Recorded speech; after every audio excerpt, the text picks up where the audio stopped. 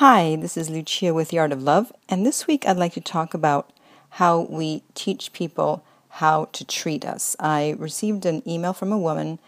She's 49, and she says that she and her ex are still married, but they've been separated for 4.5 years, and he's living with his girlfriend, and he has been for the past 4 years.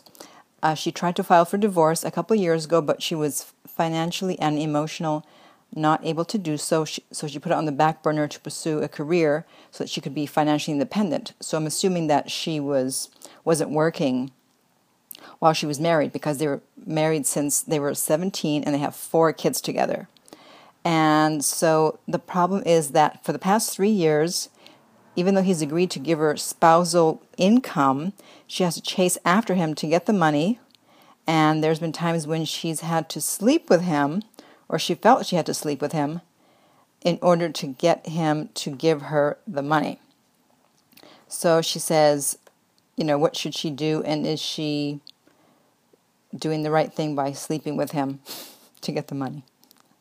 Well, so she's teaching him, hey, you can not pay the money, you can hide when it's time to pay the money, and I'll come around and I'll sleep with you. And so he's basically thinking, well, great, I can get her to sleep with me. All I have to do is just withhold the money. So here she's teaching him how to treat her. So my advice is, I don't know a lot about divorce, but there must be a way to get a divorce and to get him to pay you income for the child, the children, whatever. I don't know how many over 18. There must be some type of legal aid if you don't have the money, legal aid for women, a mediator, something. I don't know. You have to do research in your city and find out what your options are. But this is not right that he's living with someone else, so he's cheating on her, and you have to chase after him to get money to support yourself and the kids. This is obviously not right. So do what you got to do and stop sleeping with him. And then when you find out what your options are, then you can say to him, okay, so I'm going to be filing for divorce, blah, blah, blah, blah, blah.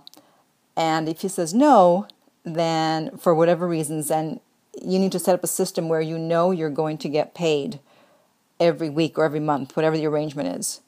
And if he defaults on that, then you say, okay, then I'm going to file for divorce. So he needs to know that you're not going to be sleeping with him anymore. You're not messing around. You're serious. You need your income from him. And if you're not going to get it, then you're going to file. So if you have an issue similar to this, then you need to decide, or just in general with anyone, you need to decide what it is you want and what it is they're not doing, and let them know. And if you can't do it in a calm, emotional way, I know sometimes it's difficult, then sometimes it's better to send an email. That way you can think it out and just make sure that it's very clear, because sometimes it's clear in our head, and then when we write it down, it's not so clear, and we make assumptions that we don't add into the email, and then they don't quite understand what we're saying. So make sure everything's very clear. And if you do speak to the person in person, then you say, listen, I want to talk to you about something. I've been feeling blah, blah, blah, and I need this from you. Can you do this? And then they'll explain their side. Sometimes it's a misunderstanding. Sometimes they just don't want to. But if you put up with behavior that you don't want, then you're telling the other person, hey, you can keep treating me like this and I'll still be around. It's okay. I don't mind. And so they just keep doing it. And at some point, you're going to blow up because you didn't say anything. So it's best to nip it in the bud and say something. And they'll have more respect for you because you've shown confidence and respect for yourself. So if you have an issue similar to this that you'd like me to discuss, or any other questions, be sure to reach me at my website, theartoflove.net.